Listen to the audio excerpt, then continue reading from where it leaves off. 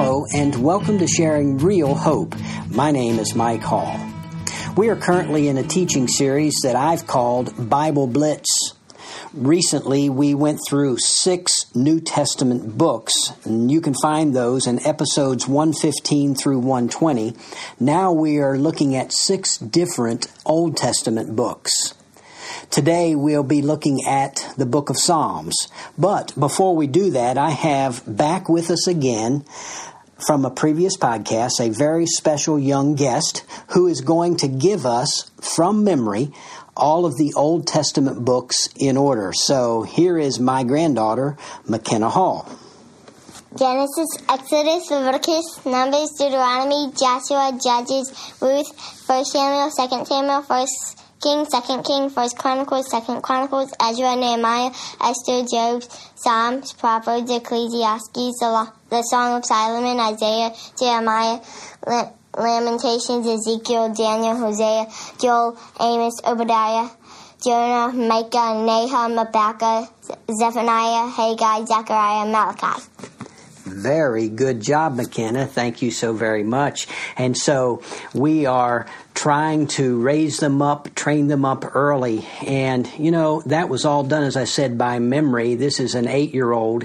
And I just want to let that challenge you and me to know the Scriptures. Whether you memorize the books of the Bible in order or not is not the point. But the point of this whole series is to encourage us, to urge us on to get in the Word of God, to study it, to know it, to love it.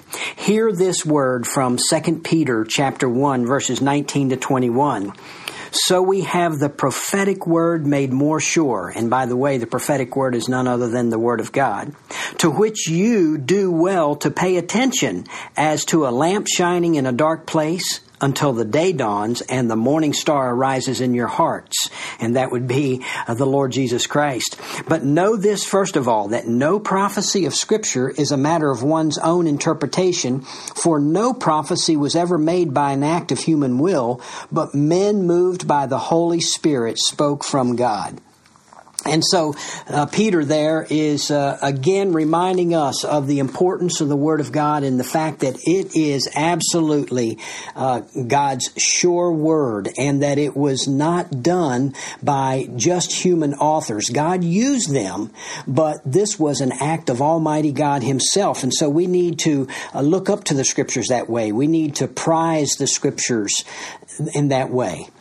Today, again, we're looking at the book of Psalms. Psalms is a collection of 150 different poems or songs. So these poems obviously were sung. It was, some have called it the ancient hymn book of Israel. And what a mighty book it is. It's the longest book in the Bible, has the most chapters. It is right in the center of the Word of God, and that is the place that it ought to occupy. The Psalms were written by over 7 different human authors. And let me just name some of them so that you can be familiar. It wasn't written by just one human author. Some of them are as follows. Of course, we all know that David was the author of some Psalms, actually 73 of them he wrote. And then the sons of Korah wrote 10 of them. Asaph, who was on David's staff, wrote 12 of them. Solomon, David's son, King Solomon, wrote 2 of them. Moses actually wrote 1. A man named Heman wrote 1. A man named Ethan wrote 1.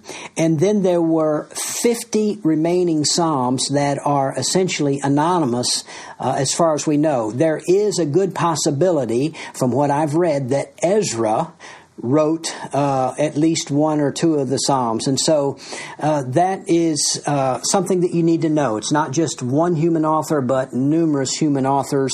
And these Psalms were written over a period of about 900 years. I think I might need to repeat that. 900 years. And they started with Moses somewhere around 1410 BC and all the way through the post-exilic period. In other words, what that means is after Israel had been in exile for the 70 years of captivity, so that goes all the way toward the end of the Old Testament history, entering into what is called the intertestamental period, that 400 years of silence between the end of Malachi and the beginning of Jesus coming in Matthew. So the Psalms were written and collected into this canon that was recognized, and we have it today. There are various kinds of Psalms in this collection of 150, and I just kind of want to go through some of them. I want to again whet your appetite for it, because the book of Psalms ought to be a major part of every Christian's life, of every believer's life. Let me just talk about the kinds of Psalms that are there. First of all, we can see that there are many praise and thanksgiving Psalms. Now, I'm not going to be able to list all of them because obviously there's 150 different Psalms, and so I'm just going to give you an example from each one of these categories. And so the praise thanksgiving Psalms could be represented by the last one, Psalm 150. Praise the Lord. Praise God in His sanctuary. Praise Him in His mighty expanse. Praise Him for His mighty deeds. Praise Him according to His excellent greatness. Praise Him with the trumpet sound. Praise Him with harp and lyre. Praise Him with timbrel and dancing. Praise Him with stringed instruments and pipe. Praise Him with loud cymbals. Praise Him with resounding cymbals. Let everything that has breath praise the Lord. And the last three words in the book is praise the Lord. There is a good example of praise and thanksgiving psalm, and there are many of them, and I would encourage you to look them over and to enjoy them. And then there's another category of psalms that we would call psalms of lament. These are psalms that where there's something sad going on in the life of the author. Perhaps they are discouraged, they are depressed, perhaps they are under attack from the outside, but they are just letting it loose and they are crying out to God. And so no matter where you are in your life, no matter what you're going through, you can be honest and direct and cry out to God, of course with respect. But Psalm 13 is an example of the Psalms of lament, and it goes something like this. How long, O Lord, will you forget me forever? How long will you hide your face from me? How long shall I take counsel in my soul, having sorrow in my heart all the day? How long will my enemy be exalted over me? Consider and answer me, O Lord, my God. Enlighten my eyes, or I will sleep the sleep of death. And my enemy will say, I have overcome him, and my adversaries will rejoice when I am shaken. But I have trusted in your loving kindness. My heart shall rejoice in your salvation. I will sing to the Lord because he has dealt bountifully with me. There is a psalm of lament. And then here's another category of psalms, and this is one that the word is a little bit crazy, but I'll tell you what it means. These are imprecatory psalms. These are psalms that are praying against their enemy. Psalm 35 is an example of an imprecatory psalm. Here it is. Contend, O Lord, with those that contend with me. Fight against those who fight against me. Take hold of buckler and shield and rise up for my help. Draw also the spear and the battle axe to meet those who pursue me. Say to my soul, I am your salvation. Let those be ashamed who dishonored and who seek my life. Let those be turned back and humiliated who devised evil against me. And it's a long psalm, so I'm not going to read it all, but you get the idea of an imprecatory psalm. Then there are psalms of wisdom, and Psalm 1 is a great example of that. Here it is. How blessed is the man who does not walk in the counsel of the wicked, nor stand in the path of sinners, nor sit in the seat of scoffers. But his delight is in the law of the Lord, and in his law he meditates day and night. He will be like a tree firmly planted by streams of water, which yields its fruit in its season, and its leaf does not wither. And in whatever he does, he prospers. The wicked are not so, but they are like the chaff which the wind drives away.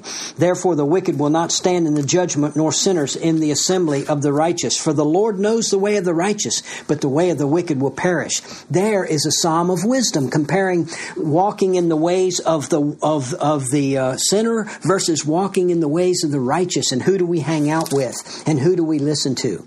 And then there is the category of the Psalms of penitence. Those are Psalms where confessing sin and coming back to Almighty God and acknowledging before God sin.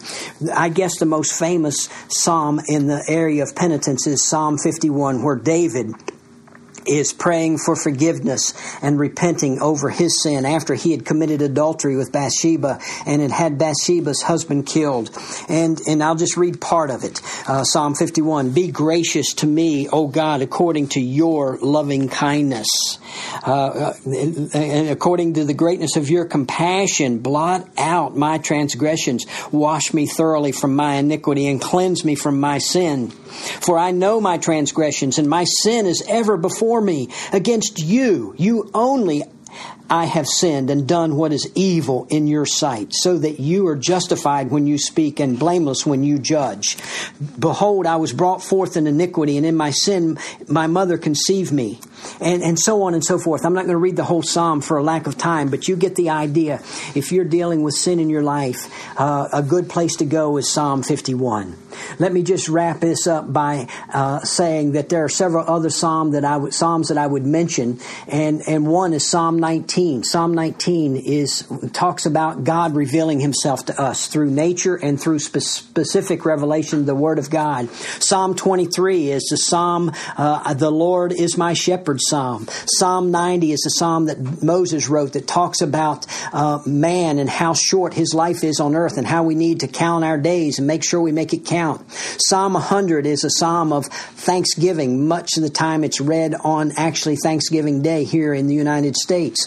Psalm 119 is the longest chapter in the Bible and in the Psalms, and it's all about the Word of God. And so there are numbers of psalms that I would encourage you to go to. Let me wrap it up by asking you this. Do you need to pray? Do you need to praise? Do you need to express deep hurt? Do you need to know God better? Do you need to find life wisdom? It's all right here in the Psalms. I would encourage you to read them when you're praying, to pray them out loud to God. I would encourage you to read them when you're praising. I would encourage you to see what you can learn about Almighty God as you read the Psalms. And I would encourage you to find the wisdom for living in a way that honors the Lord in the Psalms. It's all here. I hope that this has encouraged you to make this a part of your life, your spiritual life, your daily life from now on. Take time to read at least a portion of a psalm on a regular basis. Well, until next time, God bless. Thank you for listening to this edition of Sharing Real Hope. We hope that you were encouraged in your walk with Christ by what you heard. Please take a moment to email us with your questions, prayer requests, and comments. Our email address is sharingrealhope@gmail.com. Again, that's sharingrealhope@gmail.com. Or you can visit our website at sharingrealhope.org. Until next time, keep living in and sharing real hope.